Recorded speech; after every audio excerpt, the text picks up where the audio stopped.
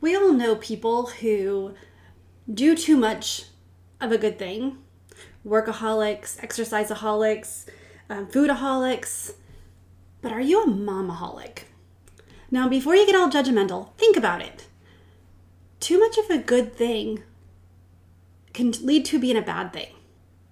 But you're like, how can momming too much be a bad thing? It's just loving our kids and wanting the best for them. Well, if you're feeling burnt out or stressed or your energy is low, there may be a reason. So listen in. Hi, friend. I am so excited that you're here to check out Her Restored Spirit podcast. If you've gone through something that has left you broken spirited, maybe it's a divorce, loss of a spouse, or even a child, loss of a job, whatever it is, I know there is restoration in your future. I'm a widowed mom, and I remember what it feels like to emerge from the fog to discover that my loss is not the center of my story, but it actually instilled in me a new hope, a new understanding of faith, and a new strengthening in my heart, soul, and motherhood. I have finally understood that God has taken my test and formed it into my testimony, and that's why I'm here with you. I want you to step into your purpose, into a newfound joy, and to turn a new page in your book, because I believe you are on the brink of full restoration, unlocking a confidence that you didn't know was inside you, and understanding how to live more fruitfully with purpose, joy, and permission to be washed in possibility. It's time, friend, to reclaim your restored spirit. Hey, and welcome back to Her Restored Spirit podcast. My name is Tammy, and I'm your host. And today, are you a momaholic? Is it a superpower? Is it or is it something that kind of keeps you outwardly focused? So, aholic. Everyone knows aholics. And they're all typically negative, right? So that's what I want to ask you today. Are you a momaholic? Do you mom to the point of not actually taking care of yourself? And we know alcoholics drink to the point where they need to drink. Drug addicts, drugaholic, we'll just go with it. But they need the drugs. Workaholics, we know. So this is, when you think aholic, you think negative, right? Have you thought of how you mom? And are you a momaholic? I think I was. And when the kids are different ages, they need you in different ways. But as they grow up, how you interact with them, how you work with them needs to change, right? How much time they need of yours changes. They still need you. As toddlers, as babies, they're everything. And then as toddlers, you're directing. As like school age, they still need you to be there and listen. And nowadays, if I add up how much time I spend taking my kids to their activities, I spend more time driving them to their activities than I do working. It's a second full-time job. And honestly, having my own business, there are times that taking them to their things has taken precedent over things that I need to do. It's not a bad thing, but is it a good thing? Now, I'm all for taking kids to what they need to do and having them do activities and sports and groups and everything. But I was thinking about it, and I've been thinking about time a lot. I'm actually reading a book about time, rest. I'm reading a book about rest and the science behind rest. And it's fascinating. Who knew a 7-hour book about rest could be so fascinating? But it is, at least to me. But as I was reading about rest, I was thinking of my needs. What do I need to do to rest? And I talked before about if you work with your hands, you rest with your mind. If you work with your mind, you rest with your hands. So I've been trying to like play into that balance. Like if because I work with my mind a lot. So my rest time is still like prepping dinner, making lunches, going on a walk. This book was talking about how important walks are, and I'm sure when I understand the science behind it a little bit more, I'll go into that. But the rest of balancing the ins and outs of things, and I believe that that's for kids too. If we're always go go go and we're so busy, I don't know about your kids. My kids avoid silence. They avoid rest. They love to rest. I mean, it's almost 10 a.m. and they're still sleeping. Gotta love teenagers. But they avoid being bored. And I learned that even when you're at rest, your brain is actually only working like 10% less than it is when you are in like active mode for whatever you're doing. 10%. So if you're reading, your brain is still contemplating and your subconscious is still working on whatever your hands-on task that you were doing. If you're like, say you're writing, right? And your brain is still, and you're a writer and you have like a plot twist that you're trying to figure out. While you're folding laundry, while you are going on a walk, your subconscious brain is still working on that as well. So even at rest, but it gives yourself that time, that subconsciousness to go through and work out some issues. That's why when you're sleeping, you can like solve the world's problems, right? How many times have we woken up with a solution to one of our problems? That's because our brain is still working very actively. It's never really at rest. It's just a different shape. So what does this mean for momaholics? We need things for ourselves. Your life should not completely revolve around your kids. I know that that's going to be some of you are going to say amen, sister. And some of you are going to be like, yeah, I don't believe that. I only have them for 18 years. I want my life to revolve around them. But stay with me, because how often are things decided for you? Like, how often does the world revolve around you as an adult? How often does your family revolve around you as an adult? How often do you revolve around you? Does your world revolve around your needs as an adult? So why are we teaching our kids that everything should revolve around them? That is my point. My kids, I love them dearly. I love them. And I realized I've made my world revolve around them a little bit too much. I've made it a little bit too easy for them, and they haven't struggled enough. Emotionally, those kids have struggled more than most.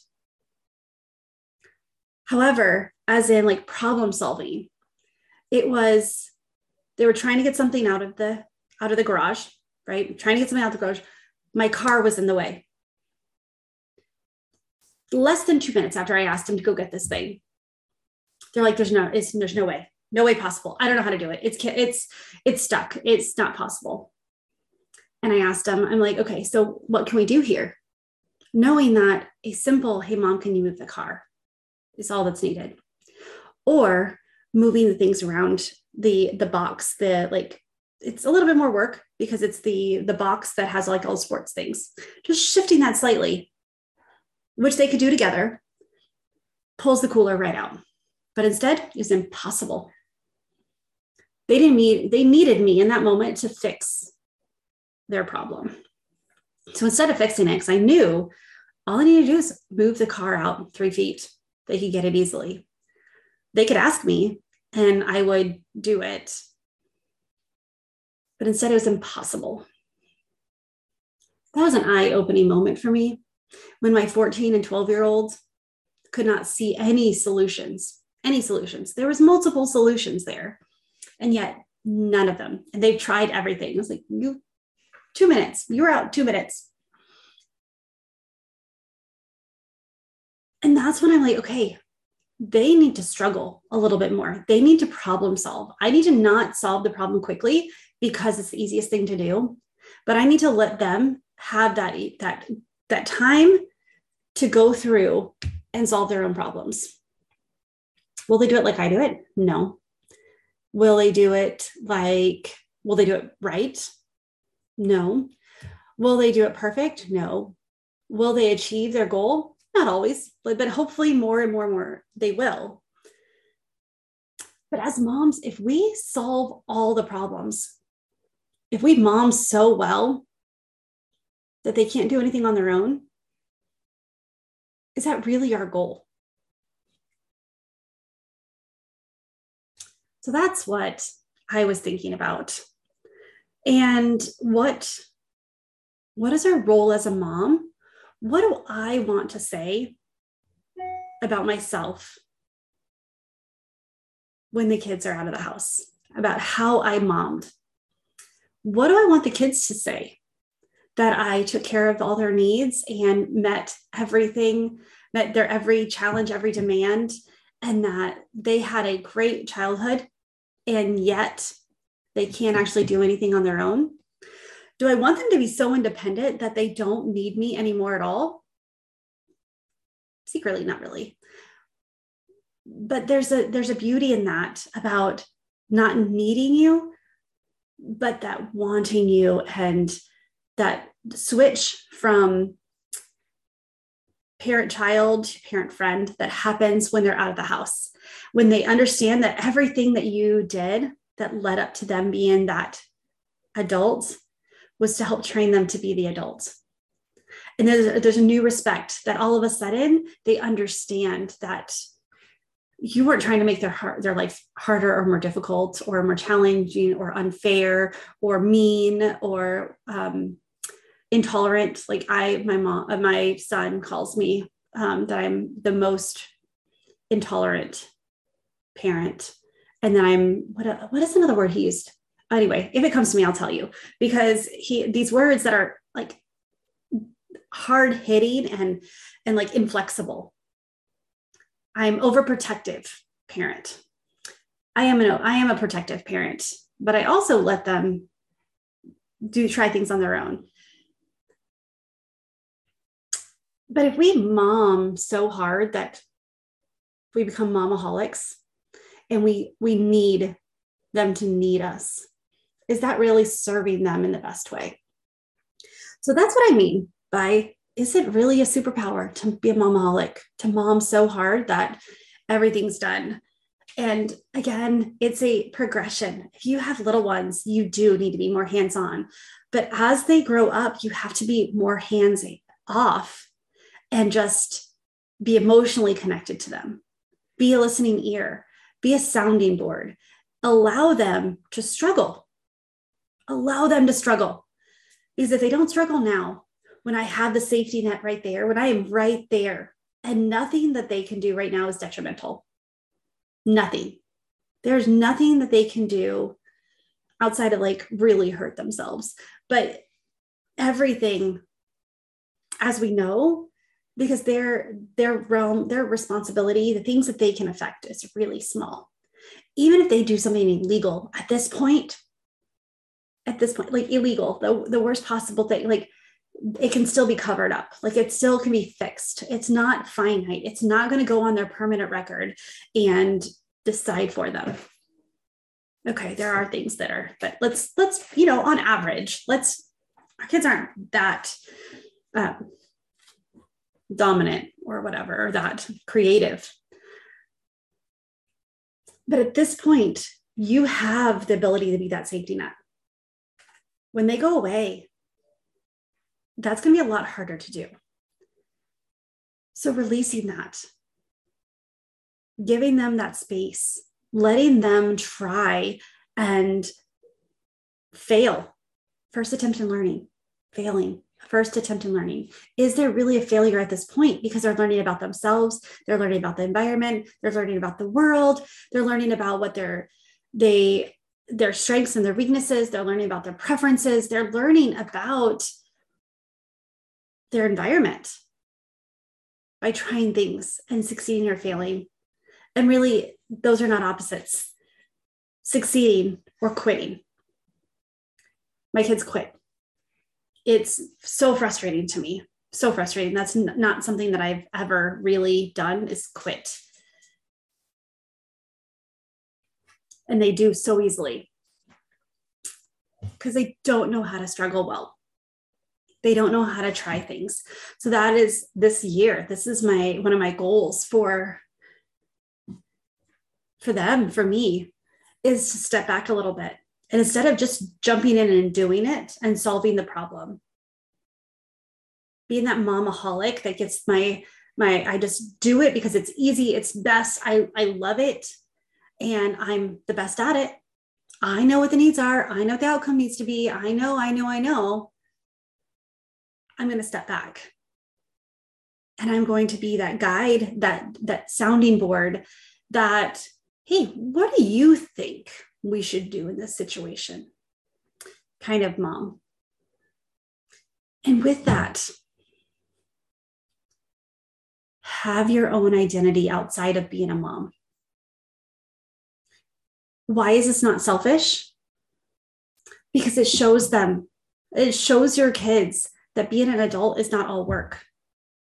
That once they have a family, they don't lose themselves. That there's something to look forward to. There's something that they get to know you. They see your preferences, the things that you love to do, things that you're good at. Go and play. Go and just get in touch with who you are and watch how the kids interact with that. Because then all of a sudden they see you more as a person and not just a mom who's all up in their business. This is something over the last year-ish that I have done. I've met with, I have my breakfast club on Friday mornings, and we haven't met in the last couple of weeks because school's out. It's a lot harder. It's really hot outside because usually when school's out, we'll meet at a park or something where the kids can come hang out. And it's a lot harder to do, but I have that. My kids know that I don't give that up. That's if they need something, they should have talked to me beforehand. Outside of going to the doctor for an emergency, I don't miss that because it's for me. It fills my cup.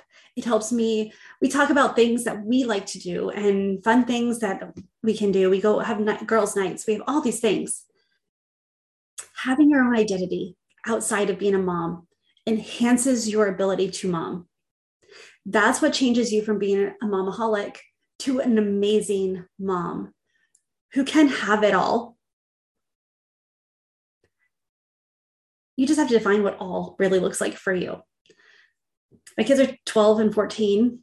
I can leave them. I don't need a sitter anymore. I can go out for a couple hours with my girlfriends and enjoy the time. I can go to the movies without them. Most of them, I don't tell them until I come back because they don't need to come to everything. But then I also get to do things with them. And then they want to do things with me. Cornhole. We play a lot of cornhole as a family. It's something we're all good at. We all like to do. It's fun.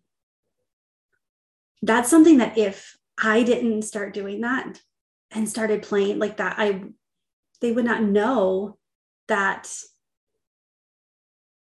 they could do too. That it was fun for the three of us to do that together. That's our triple F, our forced family fun time. We'll usually play a game of cornhole, best 2 out of 3 or whatever, or bocce ball or something, board games. We love board games. But having identity outside of being a mom helps you be a stronger mom. You're more in touch with your preferences, what you like, what you dislike, things that light you up, things that drain you, because there's more things in life that can light you up than just those mom things. There's more things that can drain you than just those mom things. Mom is my most important ministry, my most important purpose. However, I've watched my relationship with the kids change. We talk about things other than parenting and me guiding them. I'm like, I've been reading this. What do you guys think about it? And, or like, just, it gives you that identity that they're like, oh, she's a person. Also, by not being fully present for them all the time, they don't take me for granted as much. They still do. They're 12 and 14. They are so self-centered right now that it's mind-blowing. Developmentally, that's where they should be, right? But when I know, like, oh no, Friday mornings, that's a block time. That's a mom time. I'm sorry. That's a Tammy time, really, because I go and I get to not be a mom for a few minutes. So what could that do for you? What kind of mom, what kind of life do you want to model for your kids? Do you want to model that the only thing you do is take care of other people and that is what life is all about? Or do you want to do it in a way that's also makes it fun, that it's not draining? I hope I'm explaining this right. I hope you're getting this, that it's okay to have a life, have a personality, have an identity outside of your kids. That is part of thriving. That is part of stepping into who you were called to be. Because if you take care of you, you can take care of your kids better. By having your own identity outside of the kids, they get to see you. They get to see you work. They get to see you play. They get to see you be you. And they have something to model what it's like to be an adult. A few years ago, it wasn't even a few years ago, maybe a year and a half, maybe 2 years ago. Anyway, time's not important here. But we were driving and my daughter's like, I don't want to learn to drive. Which, how many 16-year-olds right now are not driving? She's like, yeah, why would I want to drive when all you have to do is look at the road all day and listen to your podcasts? I get to sit and I get to watch TV. I get to read. I get to, it's more fun. I'm like, oh dear, got to cut that off because mama needs you to drive. But realizing that I was not modeling that independence, that freedom that you get from having that talent, having that skill, having that car. And so we started talking about, well, when you get a car, when you can drive, when you can have that freedom, we talked about the next step. And that was one of the things that like hit me with. And then the other thing too is, to be an adult. I don't want to be an adult. It's boring. All you do is work all day, and which we do work a lot. Because whether it's work, housework, yard work, all of those things, we do have a lot of things. But by having identity, I've realized that playtime is so important as well. So don't be a momaholic. Don't throw yourself so much into being a mom that you lose yourself in it. You want to model for your kids what a thriving life is. That work is work, sure, but actually that can be fun too. And it's fulfilling and it's rewarding and it's not draining for the most part. That you can be rewarded and compensated. And with that, you have freedom, you have flexibility, you have time, you have resources, how they go together.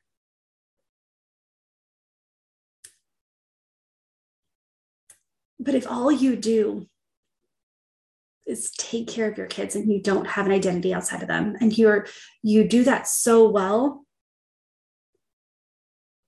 what are you showing them?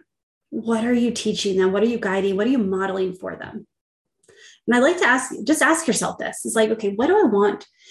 What do I want to say at the end of my motherhood? And motherhood never ends. What do I want my kids to say? I want them to be confident and independent and caring and serving, compassionate. I want them to be brave. So if that's my goal, then I need to give them opportunities throughout this 18 years, this 4 and 6 years that I have left. I need to give them that opportunity to find ways for them to be brave, for them to be, figure out those things to struggle, because we know that resistance produces growth. And if I have to go through resistance in order to grow, removing all the resistance for the kids is not causing them to grow. It's not like giving them the opportunity to grow.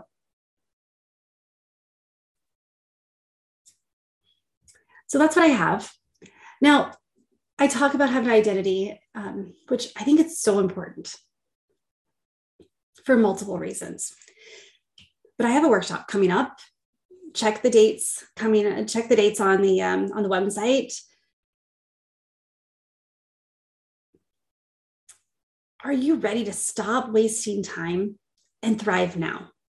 Time is going to pass, whether you experience it, whether you recognize it, whether you feel it, whether you are ready for it or not.